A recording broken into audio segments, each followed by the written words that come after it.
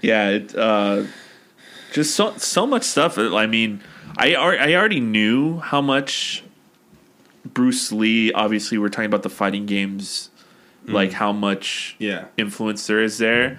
But from this movie specifically, there's a lot of other in a bunch of other stuff. There's so much references and things that just pop up all over pop culture. Not even just in movies, but in TV. I mean, I know you're a big fucking Family Matters fan now, and Urkel goes through the transformation machine and comes out as Bruce Lee. And Carl.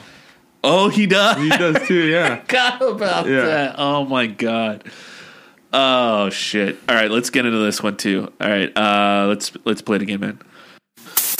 You must remember this. A kiss is just a kiss. Good morning, Vietnam! You're gonna need a bigger boat. Attica! Attica! Attica! Hasta la vista, baby.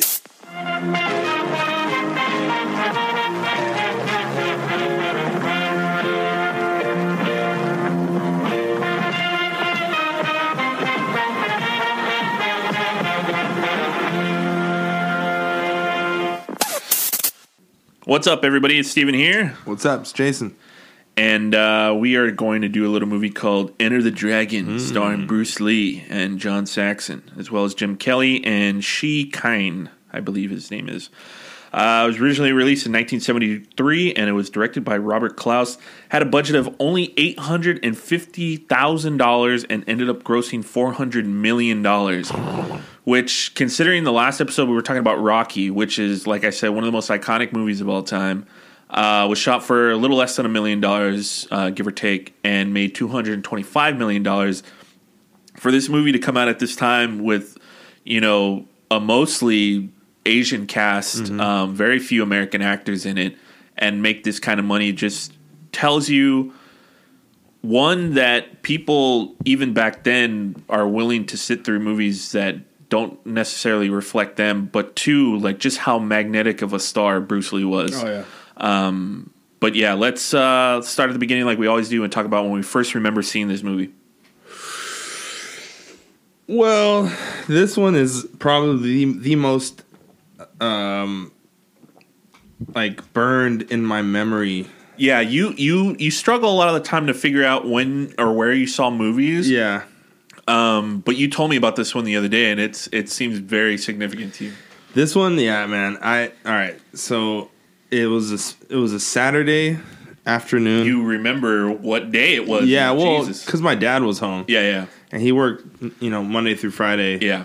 And was always, gone 4 a.m, come back 6, 7 at night. So, yeah, this was definitely a Saturday afternoon.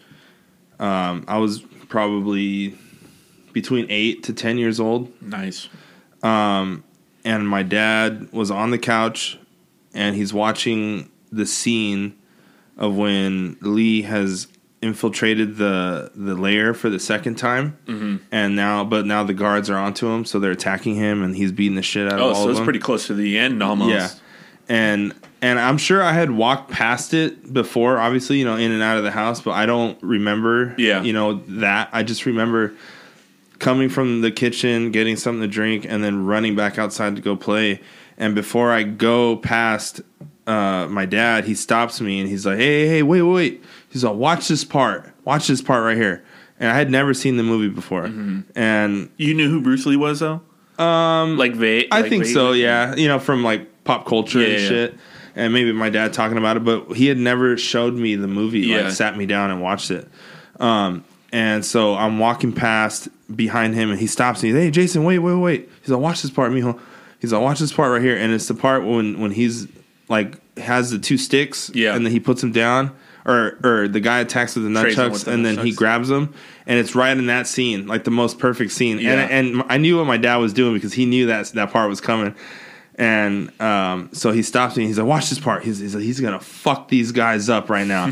And I was like, "Perfect all right." thing to say to a kid. Yeah. I was like, "Okay." And I was already in love with action movies by this point. Of course.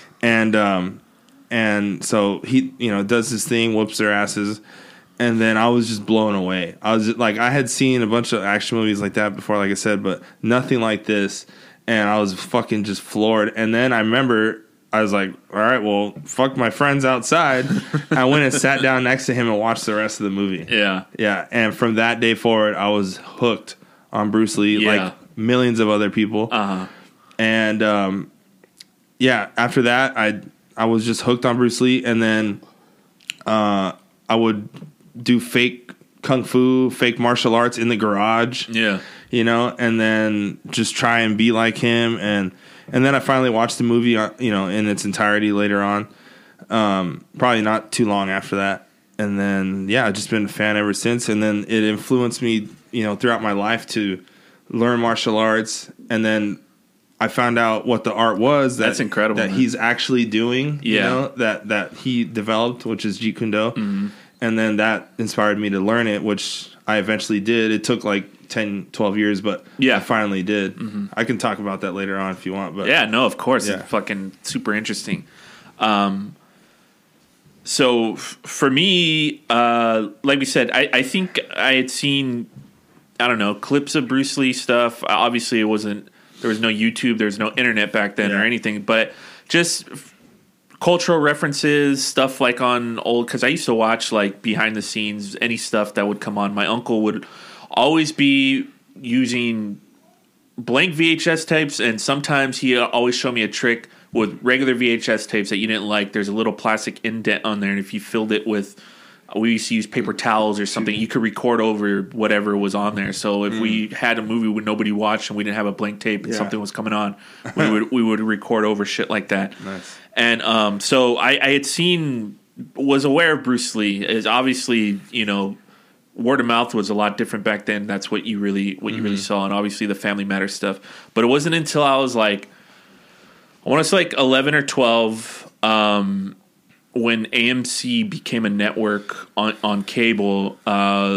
They did this whole like week, like a Shark Week, but of like all Bruce Lee stuff. Oh, nice! And so I got my fill, like all of it, all at once. Yeah. My uncle had been planning on recording because he was always looking through the TV guide, making sure what was going to be on, when it was going to be on, and he was already recording these things. But I would come home after school because my house was really far away, so I would go to my grandma's house until my mom picked me up later on. So I'd show up there, and he'd be watching old movies that he would show me, Godzilla movies or whatever. And this week they were showing fucking Enter the Dragon, Way of the Dragon, Big Boss, fucking Chinese Connection, like all these movies. And then they had a documentary at the end about the Game of Death, and then they stitched together pretty much the only bits that he filmed, which is the last part going up the tower at the end. And so I watched all these movies in succession, and I was just like, holy shit, this is so fucking cool. Mm-hmm.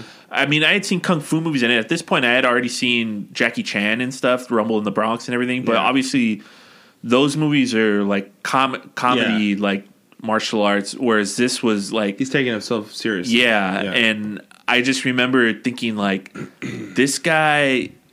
you hear the legend of Bruce Lee being a young kid or just anybody who doesn't know about him, and then to see him on screen and like how fucking cool, cool as a fucking cucumber, man, just so fucking cold. It was just amazing, and I just remember watching those movies, or I was just running those fucking VHS tapes over and over again. And then over the years, I stopped going over to my grandma's house a lot and stopped watching them. And this one, I'm pretty sure it's been about 10, 15 years since I've seen this movie. Or any of them really. But for like a few years, I would just watch these movies, just randomly on repeat. And it was great, man. I fell in love with Bruce Lee. Like he's, and just the legend of him. And then later on growing up, going online and seeing like interviews of him and like just all the fucking crazy shit that he used to do. And that's something people should do if they like are a a blanket Bruce Lee fan, but like, which I have never met someone who's not. Do a deep dive on his interviews and stuff. His interviews that and stuff's great to like listen books to. written about him and stuff. Like his philosophy on life and like his filmmaking and martial arts and everything. It not only is it absolutely incredible, but it's incredibly inspiring and enlightening. It's very philosophical the way he. There's never been anyone like him since. Yeah, as far as like being an actor, martial artist, philosopher. I would say the emphasis on the word artist because I mean martial arts. You're a martial artist, but he was a filmmaker and an actor, too, and he choreographed a bunch of shit. The notes that I would see, like in the documentaries of his, like the way he wanted the fights to look, and where the cameras needed to be, and everything. He's really collaborating with Robert Klaus on this film. Like, he's an incredible person, and it sucks that we lost him so 33. soon. Yeah, dude, insane. We're older than he is now. Yeah, than he ever was. And what he did by that age was insane. Insane, yeah. Insane. Makes you wonder, was he murdered? Dude, yeah, I think about that all the time. There's a lot of speculation. I don't want to get into conspiracy theories, but where he would be if he would have lived. Oh, dude, yeah. By now, so many incredible, iconic movies. Yeah, all the dope movies that would have had him as like an older master. And it's not like Jerry's brought this up a lot about rock stars who have died young. Like, do you really want to see, like, because when you see, like, the Rolling Stones and, like, everybody, like, on stage at the Super Bowl or something, it's like, do you really want to see those fucking rock stars fucking geriatrically, like, on stage, like, playing that music now? Whereas, like, a martial artist and an actor like that, like, you get better with age and, like, you are more revered, whereas, like, old musicians like that, it's kind of just sad seeing you up on there. Just I think Bruce Lee would have, if he would have lived into his, or still been alive till now, because it's very possible that he still could be. He wouldn't have been that old. He would have been in his 80s. But still, maybe he would have walked away from acting and like the action parts of film. He would have started directing movies. Yeah, definitely. He would have started directing for sure. And the amount of grit that he had towards filmmaking and being an artist, I think 33, I think there was a monstrous amount of room for him to improve just an actor in general. He would have tried some other roles maybe. Cool. And Hollywood pigeonholed him a lot. I mean, there's a famous story about Kung Fu, the show starring Kevin Carradine, like being his like idea. But they're like, oh, we can't make a show with a fucking Asian dude like playing a Shaolin an Asian dude, so we'll get a white guy to do it. But then he lands Kato on Green Hornet. But he's a sidekick on there, and has his face covered. So pretty much the whole time. So it's insane to think like his success going forward in movies and everything like that, what his career would have been, and how, because recently there's a movie that came out last year called Everything Everywhere All at Once, and it stars God, his name is escaping me right now, something Quan, I can't remember his name, but he played Short Round in Temple of Doom, and he played Data in The Goonies. And he talks about after those movies, his career went away because nobody wanted to cast Asian actors or anything. And it wasn't until Crazy Rich Asians came out that he felt that, oh, maybe Hollywood's changed and things are different now. I could get a job. And then he does this movie that has so much praise from last year, and he's fucking absolutely amazing in the movie. You wonder, had Bruce Lee not died and been able to carry on the way he did, how he would have changed the market. A lot sooner for Asian actors, way sooner than it happened. Because that was his whole fight was that from that early on, that he's like, we don't get the fucking respect, the praise that we deserve. And he goes, well, then, I mean, that's why he left America to make movies in China, because he's like, well, fuck you guys, He goes, I'm going to come back, though. He's like, I'm going to come back. And he came back with arguably the biggest action movie, at the time for how long, until whatever next big action movie. I mean, there's a lot of good ones in this. Not even real action movies. I think action movies really become a precedent in the 80s. So there's a big gap from 73, and there are action. I don't want to say there's not good action movies in the 70s, but a lot of them walk the line of like dramas that have action in them and stuff like that. So it's pretty incredible, especially something that successful. $850,000 to $400 million is fucking insane, especially in 1973. Like that's fucking. And I thought it was later, but 1973. Yeah. Fuck. Let's talk about the cast really quick. A lot of these people I know most of us haven't seen in a lot of other stuff, but we got to talk about them a little bit. Obviously, we've been talking about Bruce Lee for this whole time. Just so great. And like I said, I mentioned his other movies: Big Boss, Chinese Connection, Fist of Fury, Way of the Dragon. Just fucking awesome movies. Incredible movies. He was, like I said, he was Kato on the Green Hornet. He was on a show called Long Street as well. That I did not know. But yeah, that's and he was in a bunch of movies as a kid too. Yeah, that's what I've read. I've seen, but I don't know any of those ones. Well, I don't either. But yeah, he was in a bunch because his dad was an actor. He was a theater actor, and that's the whole reason why he was born in San Francisco. Yeah, it's because his dad's traveling group of actors and stage actors were in San Francisco. Oh, okay. When his wife was pregnant with Bruce Lee. So that explains that show. Have you seen that show on HBO? Warrior. Yeah. That show's pretty cool. Then we got John Saxon, who's kind of like the second lead of the movie, who plays Roper. He's been in a lot of shit too. I know him mostly from Nightmare on Elm Street. He plays the main character's dad, and then he shows up again in Wes Craven's New Nightmare about a decade later. But he's also in movies like Joe Kidd with Clint Eastwood and the Appaloosa, a bunch of old westerns, bunch of stuff from the early 60s and stuff like that. Beverly Hills Cop 3, he's in that one. I've never even seen that one. You've never seen that one, really? I only care about part 2. Oh, okay. Well, it's the best one. All right. Yeah, I guess you're right. I have to watch those ones again because I remember watching Beverly Hills Cop 1 more than 2. I don't even think I've seen that one in its entirety. Really? Yeah. What the fuck? That's why I watched 2 and I was like, "There's no way." I was like, "There's no way any of these are funnier than this." Okay. Then we also got Jim Kelly, who is great in this movie as Williams, but I really haven't seen him in it. I'm pretty sure he's in a bunch of other shit in the 70s.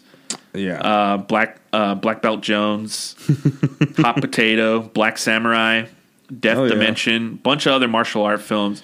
Movie with Jim Brown called One Down, Two to Go, which I actually do remember watching. I need to watch these movies, man. Dude, we should do a blaxploitation. I'm down. That would be really cool. But yeah, he's in a bunch of shit. I really like him in this movie. Yeah. Super duper chill vibes. You believe that he's a fighter too. Yeah. Obviously, he was a martial artist, but just really cool. And arguably the inspiration for Black Dynamite. Oh yeah, without a doubt. Yeah. Especially the sounds he makes. Yeah. Oi, oi, sweet. Bolo Young, who plays Bolo in this movie. Obviously, we know him as the villain in Bloodsport. A very prolific martial art actor. Been around for many, many years. Kind of like a bodybuilder, apparently. He was, yeah. I thought he was Korean, but he's from Hong Kong. Double Impact with Van Damme again as well. Just a bunch of stuff. Apparently, he's in a movie called Bolo in 1977 that I did not know about. He's absolutely fucking terrifying in pretty much everything that he's in. Dude, it's his face, man. His face is really scary. Yeah. And then you put his head on top of the build that he has. It's just like, that guy's gonna... And he doesn't say more than 2 words. Yeah, in anything. And that's the scariest part is he just doesn't speak. Yeah. It's he can, but he doesn't need to. Yeah. A bunch of other people in here that I've never heard of. Obviously, Shi Kin, who plays Han in this movie. Everybody else is prolific, very much in the Chinese market. But I'd say Robert Wall is worth mentioning.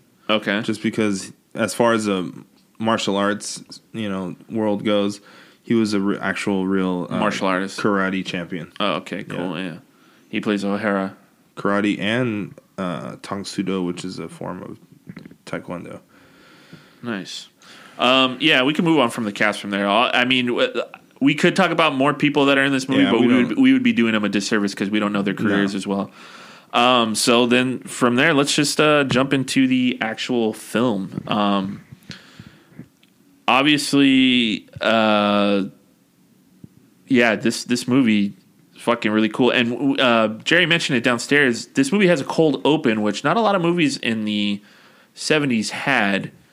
Cold open being you have a opening scene and then it abruptly ends, and then we get the opening credits to the movie.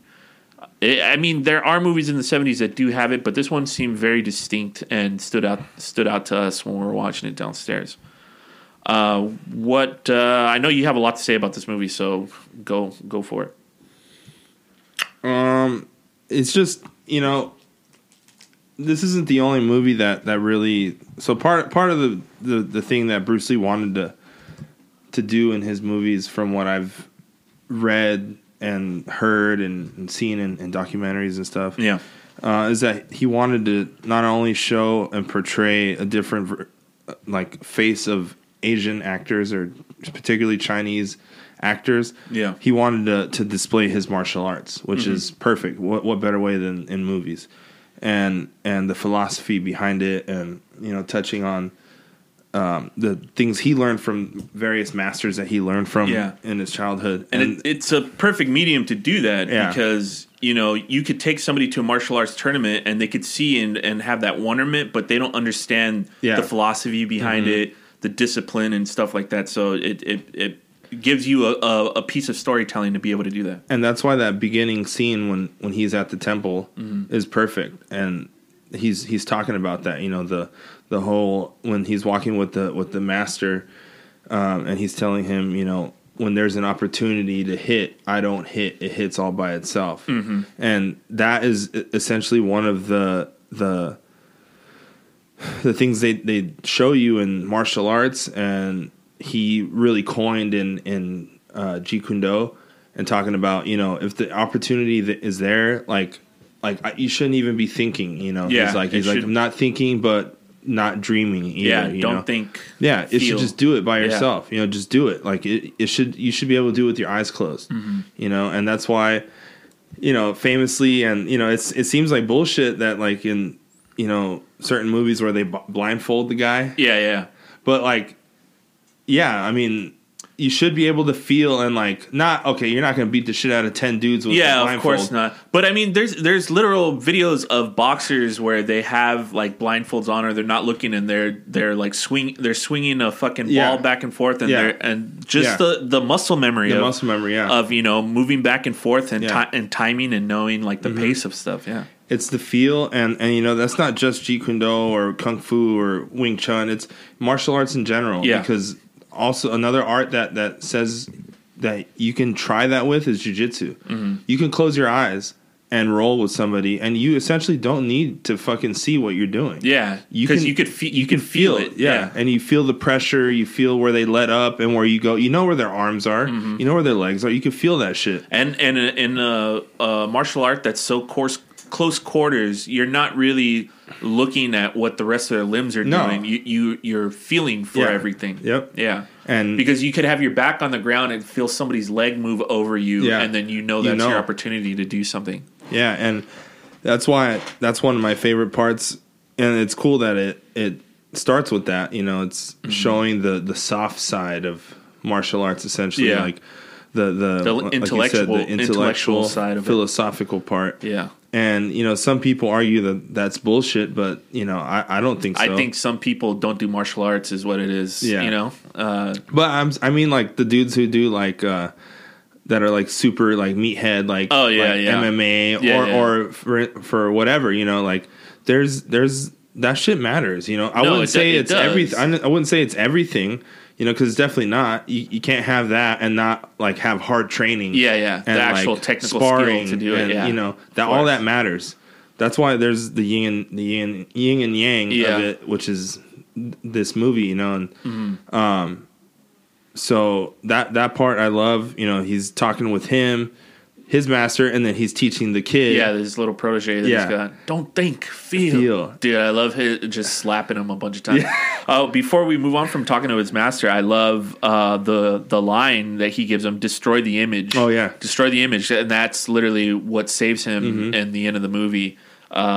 Destroying the image, all the images of this fucking dude. He's breaking all the mirrors and everything. It's just foreshadowing and just done in a very... Obviously, I've seen the movie before, so I'm like, I knew to write that down. Yeah. But like, if you hadn't seen the movie before and you're like, oh, this is going to come back, and a lesser movie would have, because there's a lot of dissolved memories, especially when they're on the boat to go there. A lesser movie would have dissolved back to that and repeated the line, but this one, you just naturally know his master said that to him, and that's what he ends up doing. Yeah. And how many other movies after that? Yeah. That. I mean, we could go on forever, but yeah.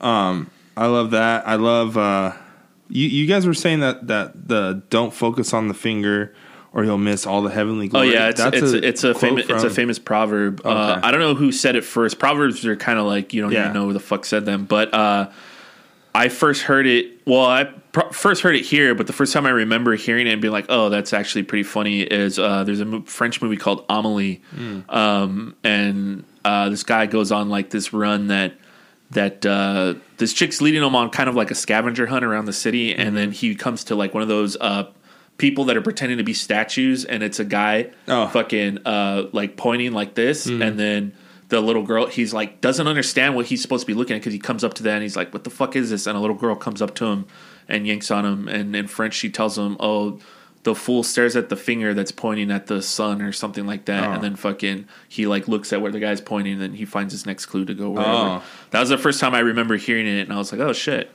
And then when I heard it today, I was like, oh. And then Jerry was like, oh yeah, it's a famous proverb. And I was like, oh shit, yeah. Yeah, and seeing that is another, mirror of or display of Bruce Lee's intellect, because he read a lot. Yeah, and he took a lot of his quotes and things like philosophies he would live his life by from famous authors and philosophers and that shit inspired him a lot, and I think that's dope that he would say something like that, including in that. Yeah. And then even the context of the story, we were saying classic renegade student betrays the master and the young protege has to go defeat him. I'm sure this is done in 1973, and I have seen it done a bunch of times since. There's an episode of Samurai Champloo like that. There's an episode of Batman the Animated Series like that, which in turn is also in the comics. But I'm sure that is a like age-old tale in Chinese philosophy and Japan and everything else, or not philosophy, but like a fable or story from the past. So the script was penned by Michael Allen, but I can't imagine that Bruce Lee didn't have a lot to do with the story and kind of like the philosophies behind the entire movie. Oh yeah. When I looked up facts about this movie, because I figure this is a cool movie to look up facts for, because for sure. There's probably so many, myths behind this or that, and shit lost over time, that exactly what you said. Number 3 was he clashed with the writer over the script. Yeah, I can imagine. Yeah. Yeah, because this is an American production of a film, and I can't imagine the studios. I mean, even though Bruce Lee was, pulling some weight, then like them having a lot of pushback on like how he wanted things to be done and how much he was collaborating with Robert Klaus and everything on just the direction of the film in general. Yeah, he. It's just. They'd want to. I imagine one of the big ones is, without reading that, is they want to Hollywood the fuck out of the movie. Oh yeah, as much as possible. I mean, when at the end of the day, and it's still the case today. Yeah, it's about profit margin. It's about your return. If we're going to invest all this money on here, we have to do as much as possible to make it accessible to an American, especially back then, an American white audience. Yeah. So we're going to put John Saxon as the guy that lives. I mean, obviously, I mean, Jim Kelly as Williams, one fucking gets harassed by the police. Yeah. He dies first of all the good guys. Yeah. Actually, this is like the only good guy that fucking dies. Yeah. It's Hollywood. It's America. It's they're trying to get their white audience in the seats as much as they can. So yeah, but definitely with Jim Kelly in there, probably they probably foresaw the black audience. Oh no, for sure, especially like 100%. at this time. At the time, and you've mentioned before, obviously the black audience at the time were very much into kung fu films, and we see that transcend into like hip hop artists, fucking Wu-Tang, and just a bunch of other people that had influences by it. And I'm so sure that they were aware of this like demographic that were going to see this movie and wanted to see this movie. And I'm sure that pulled in some people. Yeah. And I'm sure those people were sitting in the theater like, oh, what the fuck, man? And then when he beats the shit out of the cops and steals their car, fuck yeah! Because I know that's how I was feeling when I was watching it. Yeah. Yeah. All right. We've talked a lot about how great this movie is. Yeah. And we're barely at the beginning. Yeah.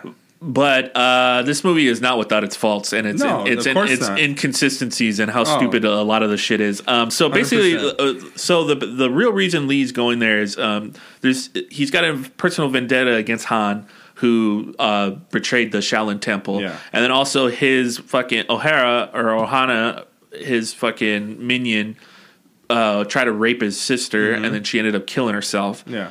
And then there's the whole, what government is that? Is it the British government? The British government wants to find out if Han has fucking like drugs and shit on his island, so they're sending in Bruce Lee because they already know he's supposed to go, or they want him to go to the tournament as a guise.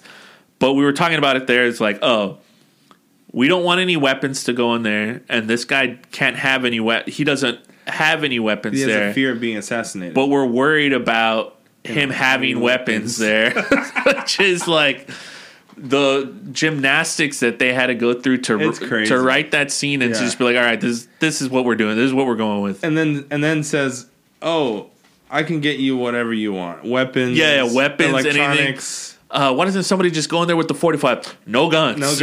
What did you mean by weapons of fucking... And then he says also about the how illegal it is in that zone to have weapons. And it's like a fucking football match of back and forth, weapon this, weapon that. No, he can't have weapons. Oh, we gotta see if he has weapons. So it's like, what the hell? Yeah, the writing's not the strongest suit in this movie. No. But there's a lot of good to go around. That whole gun U-turn and everything was just fucking really, really funny. Then the movie starts moving forward a little bit faster. Yeah. We get all the cross-dissolve memories. It's classic 70s. There's a lot of 70s visual tropes in this movie. Cross-dissolves for the memories. All the fucking slow zooms, the speed zooms in on people's faces and everything like that. Is there anything anything else in there? Oh, what I did notice about the movie, this particular version of the DVD that you have, and I don't know if there have since been better ones, I've been listening to the Video Archives podcast a lot with Quentin Tarantino and Roger Avery. I was telling you that downstairs, and I wouldn't have noticed this, but the transfer of this film to DVD is from a 35 millimeter reel, because you could see the cigarette burns in the corner, which a lot of movies, there's usually like a digital analog version that they had for VHS or something, and then it's transferred to DVD. But this transfer specifically comes from a 35 millimeter print of it, which I thought was interesting. Oh, okay. Yeah. See, I noticed that the cigarette burns in the corner, but I never looked at. And see, I probably would have noticed them too, and never thought that. But I've been listening to that podcast a lot, and they bring it up a lot, because they're very much about watching all those movies on VHS and like what do they go into what company released the VHS, what studio released the video to, or the film to, ultra nerds, a bunch of crazy shit. It's ridiculous. It's crazy.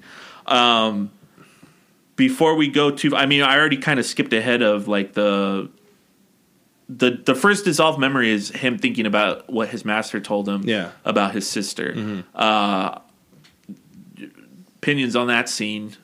I know you were saying a few things. This is downstairs when they're sitting and he's telling the memory of what actually happened to his sister. Yeah. Just the chase scene. The chase scene. Just I don't know. There's one part of it that I actually really, really enjoy, but it's very quick. I mean, it's at the end of it, so. I don't have too many like, oh man, that was stupid, but I think it's just funny, like the first when the guy tries to hug her, and like has like a big smile on his face. He's like really excited to rape this woman. It's like what?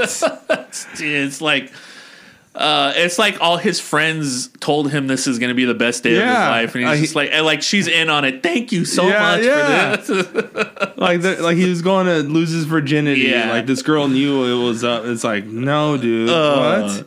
And she just fucks them up. Yeah, she holds her own for a while, and then she's got to book it. Yeah. And then we get the cunty old lady who closes the door on her. Just looks like a real bastard the whole time. Honestly, and I know what she's thinking. What did you do to piss these guys off? Like, you old bitch. Blaming the victim is what it is. It's age old tale. No, the end of that, there's a great POV of her holding the glass and seeing Ohana's face. Yeah. There's a lot of POV stuff. You know, Vanessa showed up and she made a comment about how kind of ridiculous some of the stuff is with the POVs, but I think that one's really effective because you see Ohana's face, and then the camera racks focus to the glass, and then pushes in and she kills herself. That I think was really effective and just a really cool POV shot. We should have seen maybe a little blood drip from her hands. I think so too. Yeah, because they cut back to that. That would have been nice. And see. That's the thing is censorship. Even back then, I think this is before like R-rated things. So it's not a bloody movie. No, it's really blood. Not. Like really not. Pretty. You get blood on Bruce Lee. A couple slashes. I would say like the most like violent looking thing is when they show Williams hanging. Oh yeah, that part. It's like a hard. Because the rest of the movie, martial arts, but usually even when people die, you know, what did you call it? The buffalo stomp? Or the bison stomp or something? Bronco stomp or something like that. Like, a lot of it is off camera. Yeah. Whereas that part, it comes in and it really is kind of fucked up too. Yeah. Because they essentially lynched the man. And he's obviously a black guy. Yeah. So that imagery on screen is pretty fucking terrible. It's pretty jarring, especially like we said, they don't really show that much violence in any other part of the movie besides the martial arts stuff on camera at least. Obviously they're doing the cross dissolves to get to the big boat, and then they get on the big boat, and then that scene has one of my favorite scenes. They're all meeting each other. Obviously, Roper and Williams know each other. But one of my favorite scenes is always with the character Parsons, who's just an absolute fucking asshole. Oh, yeah. Who kicks the oranges from that fucking poor guy and then kicks him. And then he wants to fight Bruce Lee. And first thing he goes up and asks him is, "What's your style?" What's your style? My style? You can call it the art of fighting without fighting. The art of fighting without fighting? Show me some of it. Later.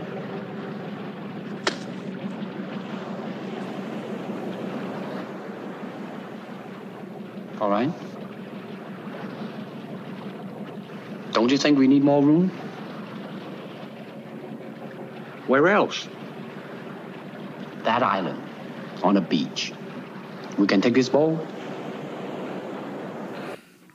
What you said that part? I'm glad I don't remember, because that way you can tell me again. You said that part always pisses. Oh, okay. Well, that part always pisses you off because he's just such a fucking prick, and he just goes around like bullying the fucking poor like fishermen on the boat, or like, And not only they're going to an island to fight. Yeah. And he was like, "No, let's do it right here." And then Bruce Don't you think we need more room? Yeah, he's like, "That island, we can take this boat." And he's like, "Okay." And I'm like, "Dude, can't you wait?" Like, it seems like you're about to be at the fucking Kung Fu Island in like an hour. Yeah, like settle down. Yeah, like you can't wait that fucking bad. Like. To get your ass kicked? Yeah.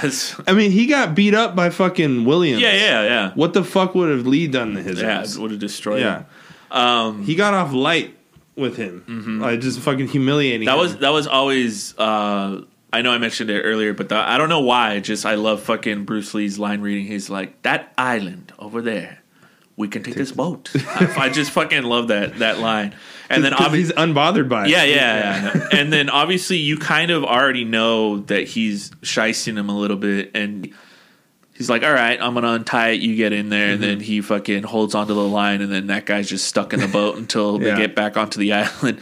It's just fucking cool. Like, Bruce Lee is not above making this guy look like an asshole, but he's not going to fight this guy either. He's not. First of all, he's not worth his time. Second of all, he doesn't want to. He's not braggadocious. He doesn't want to do any shit like that, which I thought was really cool. It was always one of my favorite scenes. And he displayed the art of fighting without fighting. Yes, he did. He did. He wins the battle. Just fucking good. Yeah, that's great. He literally tells him the art of fighting without fighting, and then wins. Yeah, it's fucking awesome. After that, we get fucking. We get Williams' memory of him leaving and him beating the cops. That whole part is just it pisses me off, and then it gets better at the end because he obviously beats the shit out of those dudes and then steals their cop car, and it's just typical. And it's I like that, especially in the 2 decades previous to this. Cops were always showed as like the good guys like everything like that, and this scene really reflects, the culture, American culture, and how the police are with especially minorities, black people in particular, and it's just nice that he fucking resists arrest and gets away and steals her car, and then he's like, because what is it they even stop him for? They just stop him, right? Black, and they just go up and are like, you're not going to Hawaii. Yeah, just fucking for nothing, right? Yeah, no, of course, actual and you know what's funny about that too is that storytelling wise, you would be like, if it was anybody else, if it was fucking John Saxon and that happened to him, you'd be like, storytelling wise, that doesn't make any sense. Why would they stop him? Why would they do that? But because it's Williams and he's a black man, you don't need a reason, and it works perfectly fine. Like it's just it is what it is, which I think is just nice that they added that in there. I love his line on the boat too, when they're going past like the other islands and everything is like ghettos are the same all around the world. Yeah, they all smell the same and all that shit. I thought that was fucking really cool. Oh, and then also I wrote down here, Kobe was a Bruce Lee of style, because we get the part with Parsons where he first walks up to Bruce Lee and he's just like punching at his face, and Bruce Lee's not doing anything. Yeah. And there's like a famous clip of Kobe on the court where I can't remember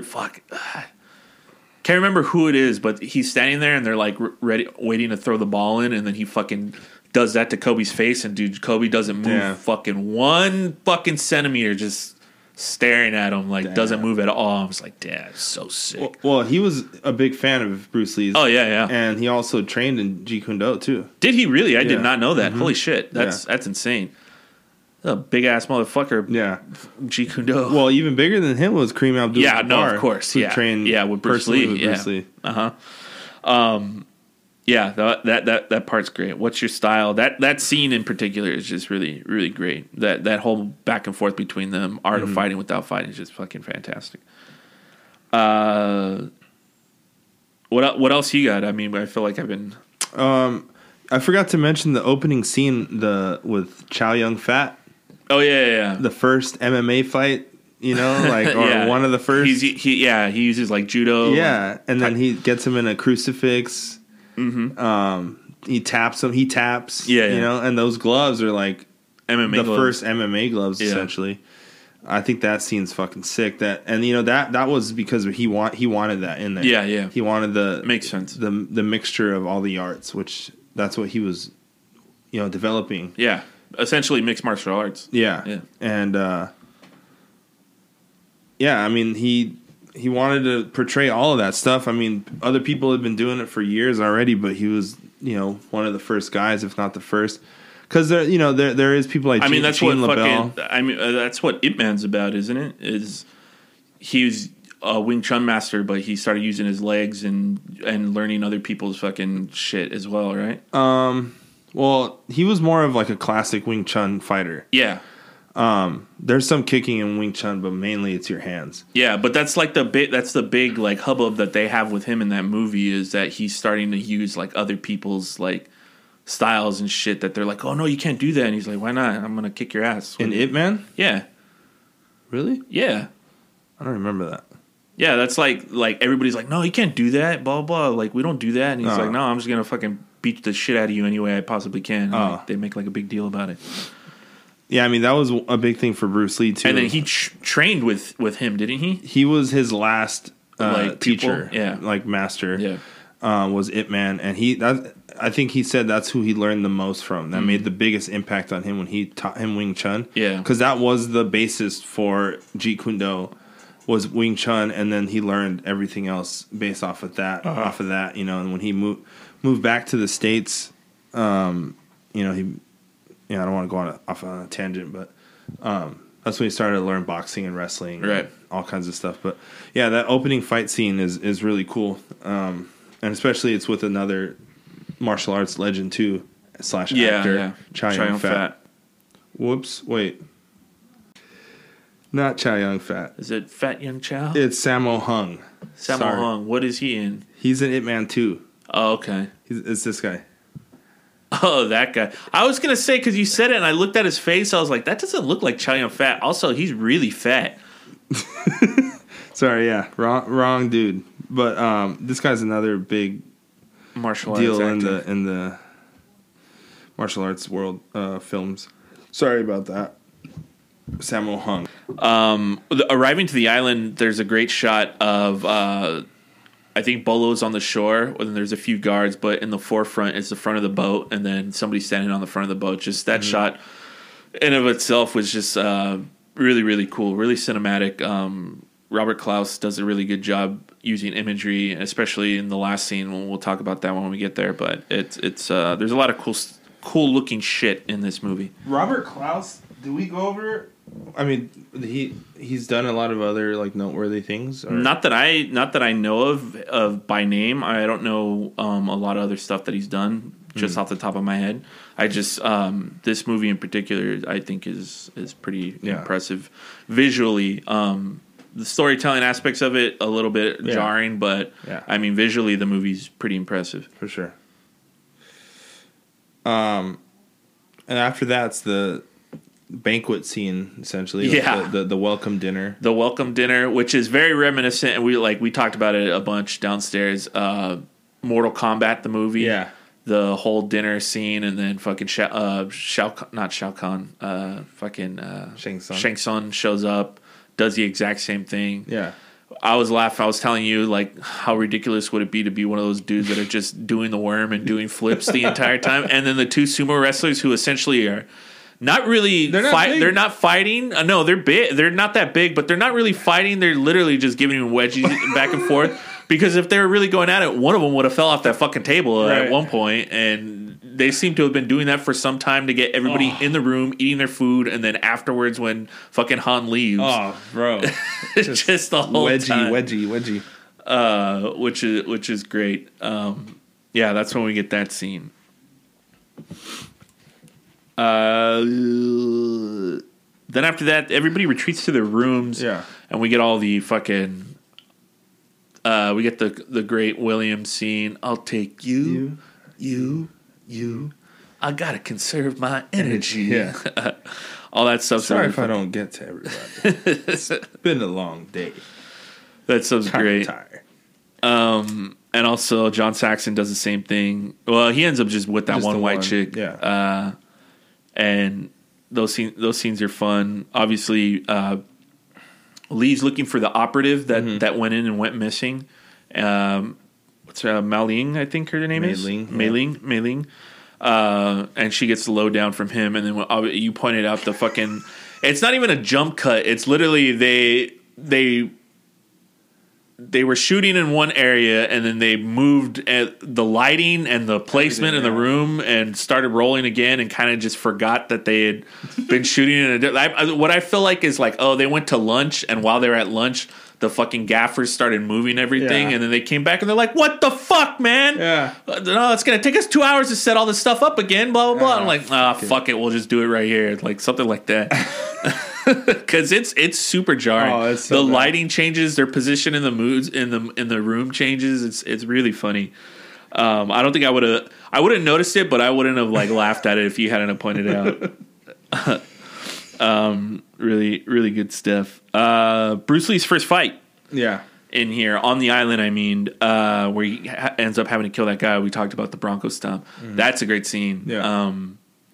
Just essentially how it fucking starts. Like, just he seems way OP'd in this movie. Like super overpowered. Even Han's not a match for him. Really, he's got to use all his tricks and fucking shit that he has to do. But the first fight just has some amazing things, especially the fucking roll up kick that goes straight to the fucking nuts. Oh yeah, just awesome. There's no rules in these tournaments. No, there's not, and especially it goes to show when John Saxon has to fight Bolo and he fucking bites his shin like all gnarly. The Bolo killing the guard scene. Yeah, this is after Bruce Lee sneaks out the first night, which. This is essentially what gets Williams killed. Yeah. And the woman tries to tell him, we were laughing at that too. She tries to tell him, like, "Oh, you can't go outside." And he's like, "Nah, I'm going to go." And she's like, "Well, whatever. Easy come, easy go. Whatever. It's your ass, guy." Bruce Lee sneaks out, beats up a bunch of guards, and the guards see, and it always pisses me off, is obviously Williams dies as a result of this. Because Han's like, if it wasn't you, who else was there? And he's like, I ain't fucking telling you shit. Yeah. And beats up a few guys, but ends up fucking biting it when he fights Han. But, it pissed me off because, one, Bruce Lee's not wearing a fucking mask. No. And two... He didn't kill all those guards. He didn't kill all of them. And two, they could have, even if they didn't see his face and got knocked out or something. They know it's not Williams. It's not a fucking 6-foot black man that beat the shit out of him. It's a short Chinese guy. Like, fuck, what the fuck, man? But I mean, somebody's got to die, and it's the 70s, so it's gonna be Williams. We know that. But yeah, that whole scene is pretty. It just pissed me off. Makes me mad. Yeah. You were saying that you think the Ohana and Lee fight should have happened later? Yeah, because I mean, I know the big fight has to go down with Han. He's like the big bad. Mm-hmm. But there is more emotional attachment to the Ohana fight because he's the one that chased his sister and killed his sister. There's literally, I bring this up again, was listening to the Video Archives podcast, and they were doing a movie called The One-Armed Executioner, which sounds awesome. We should watch. And basically this guy is with his wife, and this henchman comes in, or this big boss comes in and roughs him up, and then one of his henchmen fucking runs his wife through with the fucking samurai, and they cut off one of his arms with the samurai sword and cut off one of his arms, and then he goes on a revenge. This is like thing. A 60s. I think 70? It's 81. Oh, 80. And he goes on a fucking revenge campaign to kill all of them.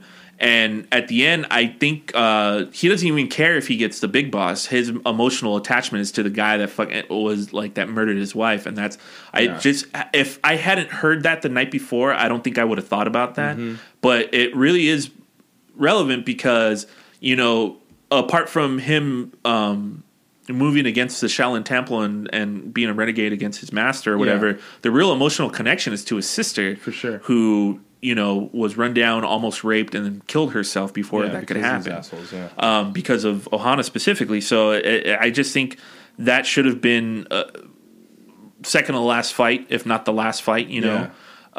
Because if I'm being honest with you, I think that guy being younger and a little bit more built is a little more menacing than Han. In general, you know. But yeah, he takes them out rather pretty quickly, pretty easily. Yeah. That's another thing. I mean, I do love that Bruce Lee is as good as he is in here, but I do wish that he had a few more challenges. Like when he's fighting like 30 people, kill all of them in one hit. Like that's fine. Yeah. But when you put him up against somebody like I wish he would have fought Bolo or like somebody big like that, a bigger character. It would have been nice to see him struggle a little bit because other than that, he just seems OP'd. Like, nobody really likes to see that all that much. Yeah, it could have happened after Bolo kills all the everybody, right? All the guards.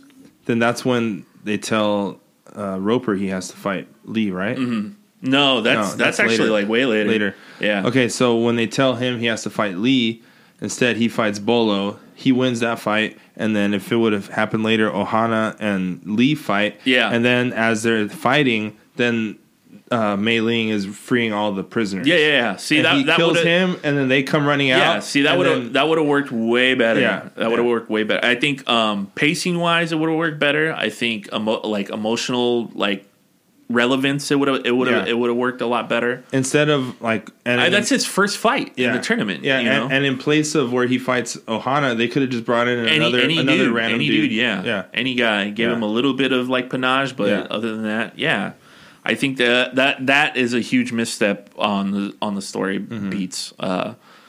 It just would have been way more gratifying if that fight was built up and maybe they had a few more interactions, bumping shoulders and him taunting him, saying something to him about his sister or something like that. Yeah. I think it would have worked a lot better. Yeah, they don't really show the emotion behind it, behind Lee's face when he sees. I mean, his face does change when he sees Ohana. Right? Yeah. He changes his face. He goes, "Oh shit, there he is." Mm-hmm. But yeah, they should have showed it another scene where he's just or maybe they don't want to show that. Maybe he's hiding that emotion so much. He's doesn't want to show it. I don't know if they don't want to go with that on purpose. Yeah, I'm not sure. I think it would have been more engaging the other way around, or just not even. You're right. Maybe not even alluding to it, showing the emotion, but just how Bruce Lee might react when he's alone and thinking about it. If he thinks about it another fucking time, it would have been. What would also been nice is a flashback of him and his sister together. To show that emotional connection even more. That would have been cool. And then just have that happen closer to the end, you said. The only reason why I think they didn't want to really show that is because it would contradict what he was telling the kid. When he's telling him to hit him, he's true. Hit me. He's not anger. Yeah. Emotional content. Yeah. Not anger. And then so. But see, that's the thing too. Is okay, so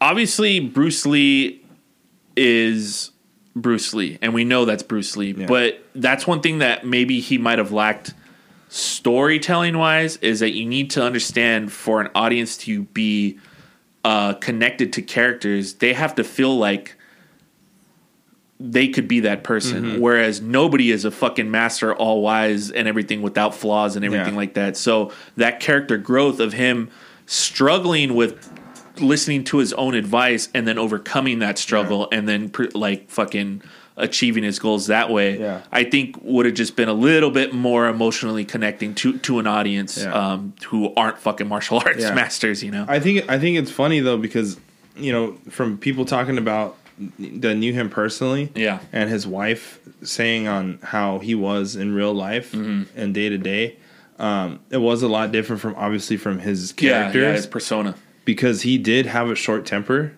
and he did like to fight. Even though how could you not if you're that fucking good? I'm I'm gonna beat the shit out of this dude. Even though he wouldn't always take the challenges, and that's something we should talk about later on after we hit all the scenes. But even though he would turn down challenges, and that's not because he's like, "Oh, peace, brother." You know? Yeah. No, it's because he's like, "Dude, I don't need to fight you." Yeah. But you're beneath me. At the end of the day, he was always like, "Okay, let's go." Because then, he did like to fight. Like, yeah. He grew up like that. He even before he learned how to fight, or even before he learned martial arts, he used to get in street fights all the time. Yeah. That was just always in him, and he was always down. He was just like, "All right." But I think that's probably why his character the scene where doesn't show that. The scene where he fights Ohana is it Ohana or O'Hara? Well, it says O'Hara on the thing, but I think that's just, it sounds like Ohana, but I think that's how Han's pronouncing it. Okay. So I mean, whatever. I'm just gonna call him Ohana.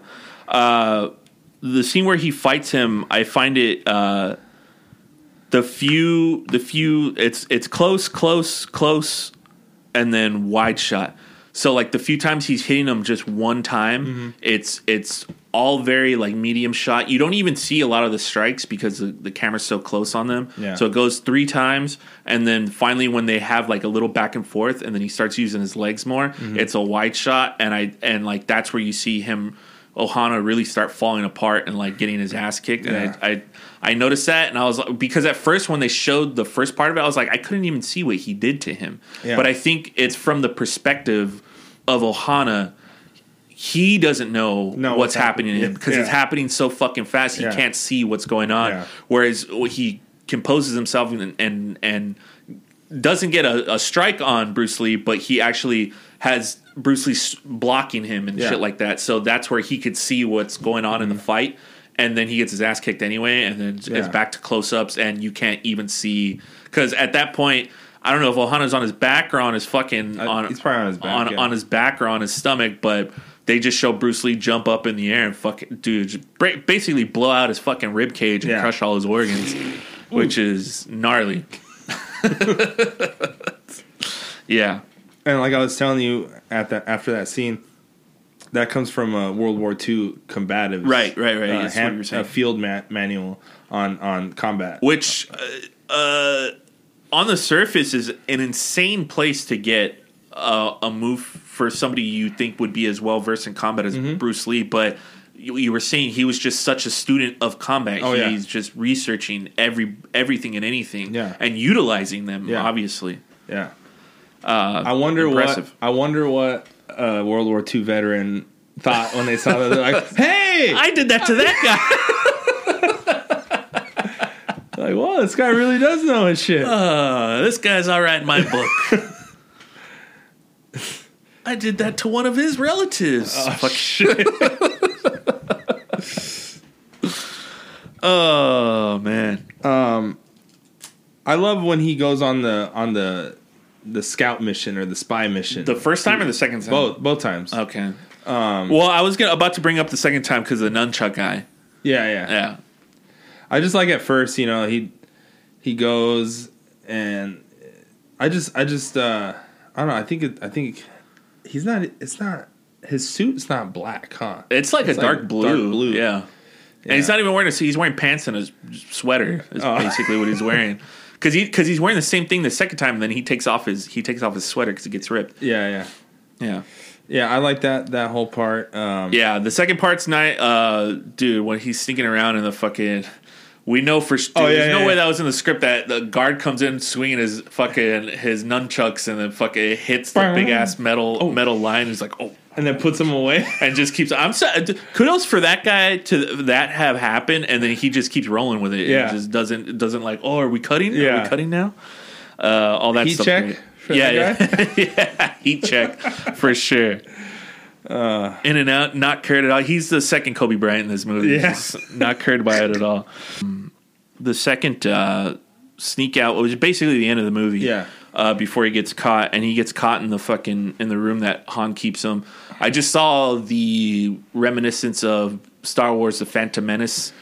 He gets caught in that room, all the doors slide down, and then he sits down and almost in a meditative fucking state because he's like, I ain't going anywhere. I'm going to conserve my energy and do that.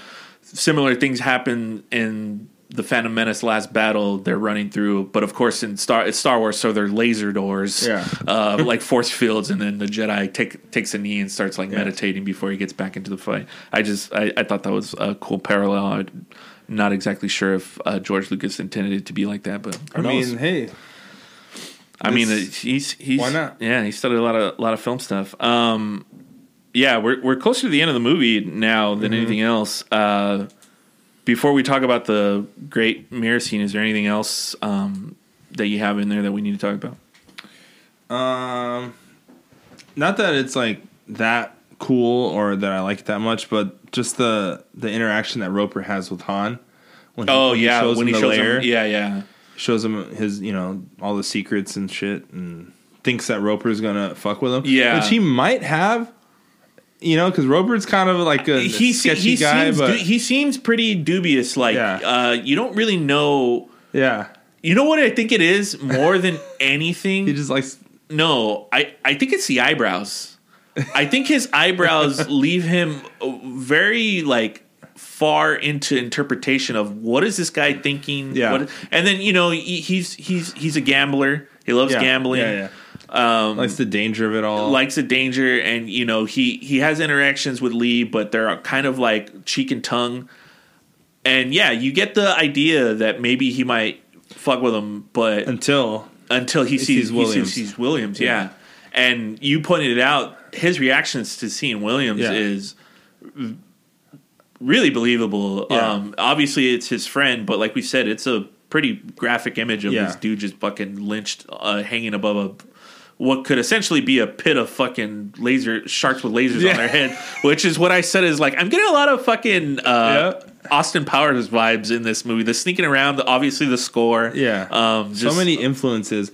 The dudes with the dolly, putting barrels on the dolly. Yeah. Just a bunch of stuff, which was really cool. Obviously, they both get caught, and then they're supposed to fight each other to death. They don't want to do it, so they got to take on Bolo, and then the prisoners get released, and then the whole fucking fight breaks out, which is cool. And then Han seeing his whole fucking like kingdom and everything getting broken around him, he fucking books it, and Bruce Lee goes after him. And we get a really great fight in the like what I don't know what you call like the trophy room, which is fucking really cool. Han's getting overmatched, especially his fucking hand came off in the wood. I think it's cool that he switches it. I thought that was sick. So fucking cool as a kid. That stands in line with me with Batman having different suits for different occasions. Same thing that Iron Man, like if you've seen the comics, if you've seen old shit, they incorporated it in the movies a little bit, but they never utilized it as much as I wanted. But he's got different suits for underwater or doing a bunch of different shit, like going in a volcano or whatever. And that was a early version of that I thought was, as a kid, just so fucking cool. I wanted to see him use all the hands in the whole movie. There's even that one little fist, and it looks like it has like a something for like a chain on it, so you could like swing it. Like I wanted to see all of it. And you're right. It just seemed really fucking cool. But we get that fight, and then obviously as he's feeling overmatched, he pulls out that spear and pushes it through the wall.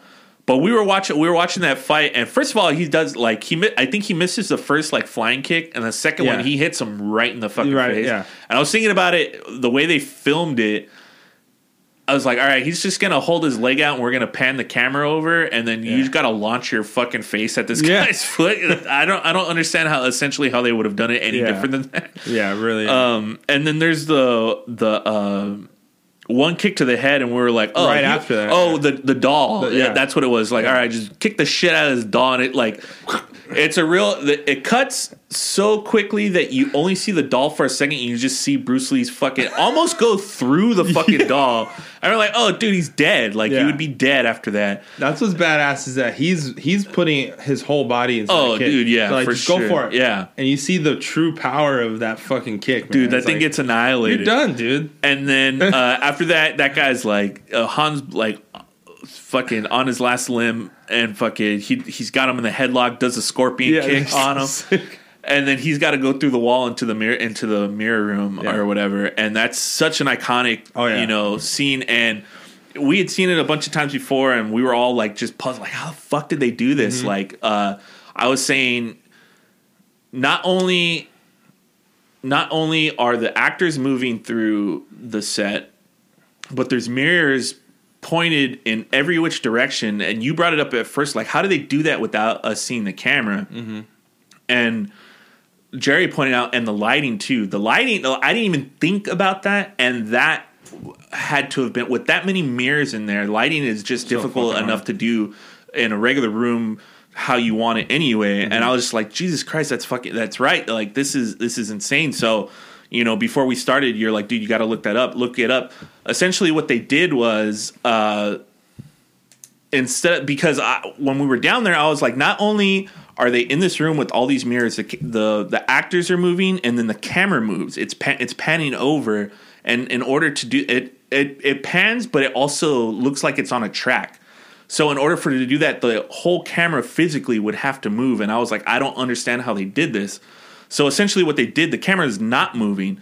They built the closet with all the mirrors in it, and they cut a rack hole in the walls to stick the lens through. So when the camera runs on a track, the camera's not actually moving. They actually move the entire closet to move the camera, and the hole for the lens is so small that you can't see it in the shot, which is pretty fucking ingenious, to be honest with you. Yeah. And I was sitting there and I was thinking about how difficult it must have been, but essentially there's an easy solution. It would have just taken a fucking mastermind to figure out how to do it. Yeah. But once you like think about it, you're like, oh, that makes perfect fucking sense, you know? But that's the magic of movie making. It's fucking really cool. Incredible. Yeah, that whole last scene's fucking really cool. And then, like we said, he's having trouble fighting this guy because he's essentially fucking fighting him in a hall of mirrors, which is really hard.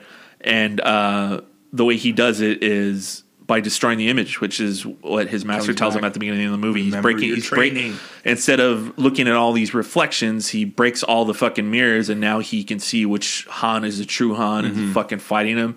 And then in the end, he gives him that fucking powerful kick, and he just impales himself on his own fucking weapon. Yeah. And just how fucking cool it is that he doesn't look at him, doesn't acknowledge him, walks right past him, pushes the door open, walks out, and then he's just left there spinning, impaled on the fucking wall. Just, so fucking cool, man. I always love, too, though, Lee's expressions when the two people he kills. Yeah. Because it's not that he wants to. No, definitely not. It just, that's what, because when he kicks him onto the spear, his face is like, oh shit. Yeah. Yeah. That's why I actually asked you before the movie, because it had been so long since I've seen either of them. I was like, this is the one where he fights Chuck Norris in the Coliseum. You're like, no, it's Way of the Dragon. I was like, oh, okay. Because that scene, too, is like, he gives Chuck Norris so many times to walk away from the fight, but Chuck Norris won't fucking do it. So he's like, all right, motherfucker, I gotta fucking kill you, I guess. And like, it's the same, him, it's a recurring theme, I think, for him taking life and him fucking killing people. He's never happy about it. Yeah, never. It's not something that should be done, but if, you gotta go, you gotta go. So whatever. But maybe Ohana, he wanted it. Yeah. But even then, his face is he does it because he's on his back. I don't see Ohana getting up. Yeah. And he does it. And maybe it's not until he sees that dude fucking blow his lungs out of his mouth that he's like, oh shit, what did I do? Yeah. What did I do? What a way to kill somebody, too. Dude. They're like crawling away. Fucking just, fuck you. Good stuff. That's essentially the whole movie. He walks out on the beach, him and fucking Roper give each other the nod and the thumb, and fucking the army shows up way too late to do anything about it. Shit's over with, guys. It's just they're just there to take the credit. Yeah, like every other fucking movie. The movie essentially ends. Yeah. That's pretty much the movie. The movie's straightforward. It really is. There's nothing. There's a few sequences that I think go on for a little. I think the chase with his sister goes on a little too long too. But I mean, it essentially says what it wants to say. Really, really straightforward. Yeah. And it's fucking really entertaining. Just super entertaining. There's really likable characters in it. Bruce Lee, like we said, is just absolutely fucking magnetic. Every time he's on screen, you want to know what he's going to say. You want to know how he's going to move. It's great. It's great. We didn't mention because there's really not that many like great quotes. I mean, there are, but not. Oh yes, other movies that I know. I know the one that that we quote all the time. Like half my page of notes is quotes, yes. And this one's not that many. Really not. I know you're gonna say, but we can take this boat. Oh yeah, no, I'm just kidding. But boards don't hit back. Yeah, that's just iconic as fuck. Amazing. Yeah.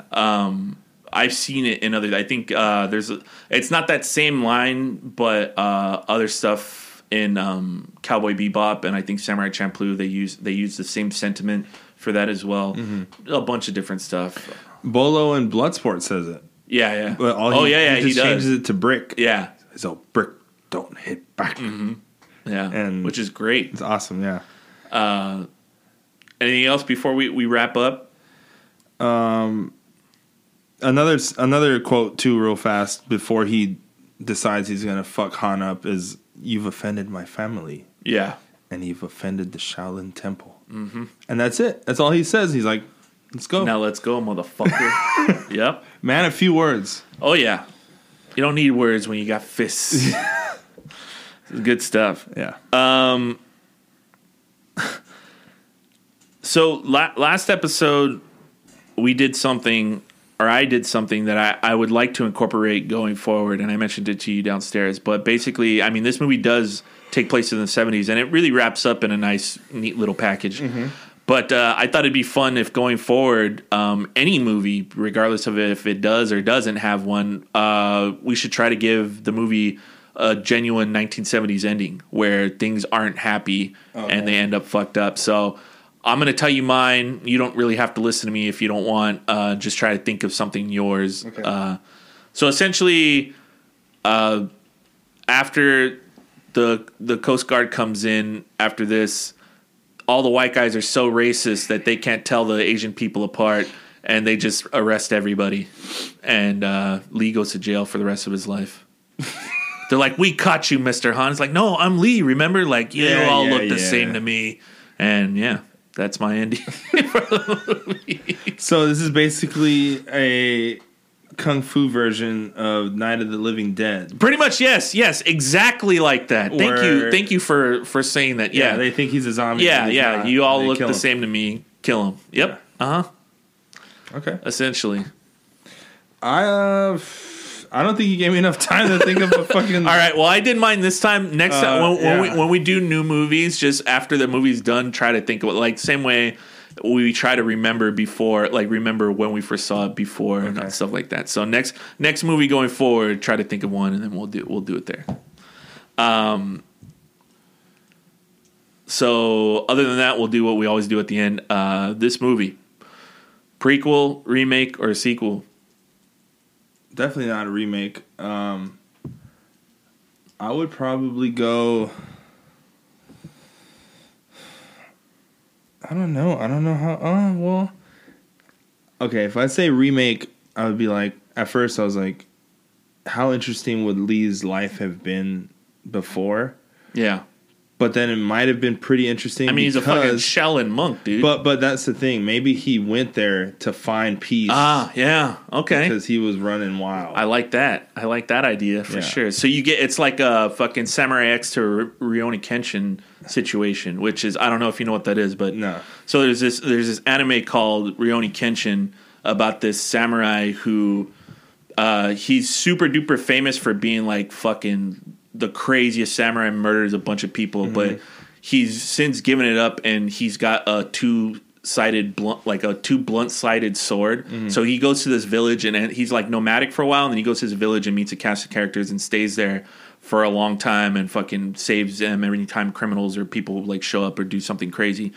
But the prequel anime to that came out afterwards is called Samurai X, and it's about him before he gave up violence, and he's fucking super gnarly and murders murders everybody. Nice. It's pretty cool. So it was essentially like kind of like that, which I think is I'd watch that movie.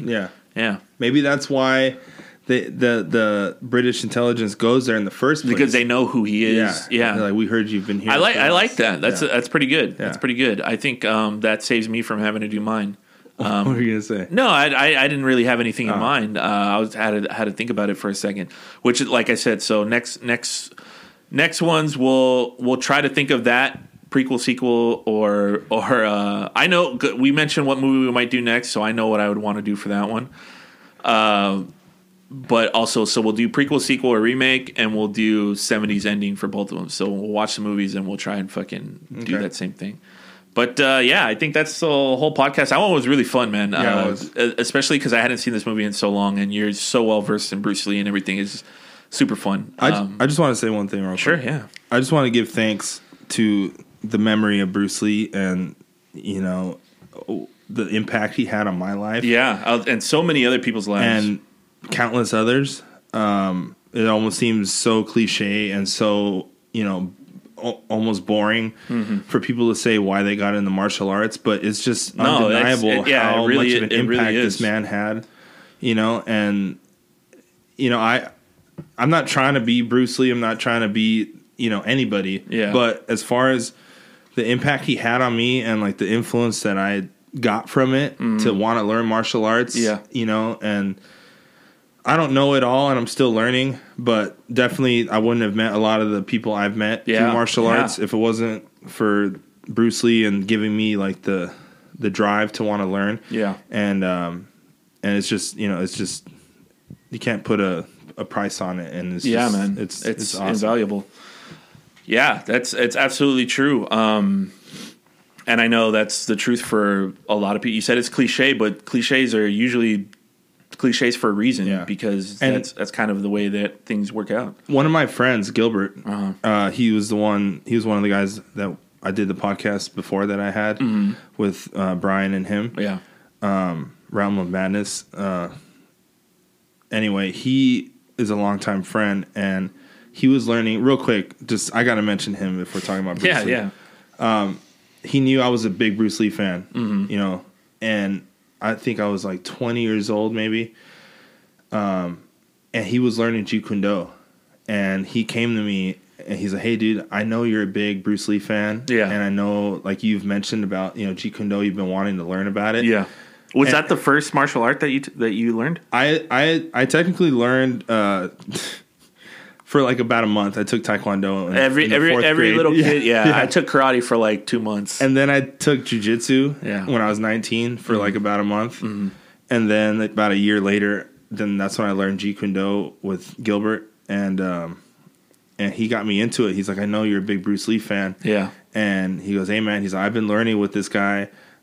He goes like, I know his name's Rex Kwon Do. Yeah. He's like, "I know the basics." He's like, "You want to learn?" Yeah. He goes, and I never tried to seek out Jeet Kune Do schools. Because I was like, dude, like it seems like it's like such a niche thing. Yeah, that's true. It's not a big thing, like karate or jiu-jitsu. And even still like back in the day, like before high school, jiu-jitsu. I remember going to my dad's house, and one of my dad and his brother lived there with my grandma, and one of my cousins was there, and he was talking about jiu-jitsu, and I think the only time I heard of what jiu-jitsu was, or heard the term jiu-jitsu, was from The Matrix. Yeah. And at the time, I had no fucking idea what it was. Yeah. And he was talking about how fucking great it was, and like how it's the ultimate fucking martial art and everything, and I was like, man, fuck you, karate's better, because I had no fucking idea. I had no clue. Yeah. So yeah, even before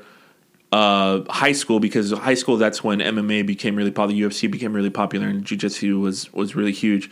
But that was like niche to me. So Jeet Kune Do, on top of that, what you're saying even is more so.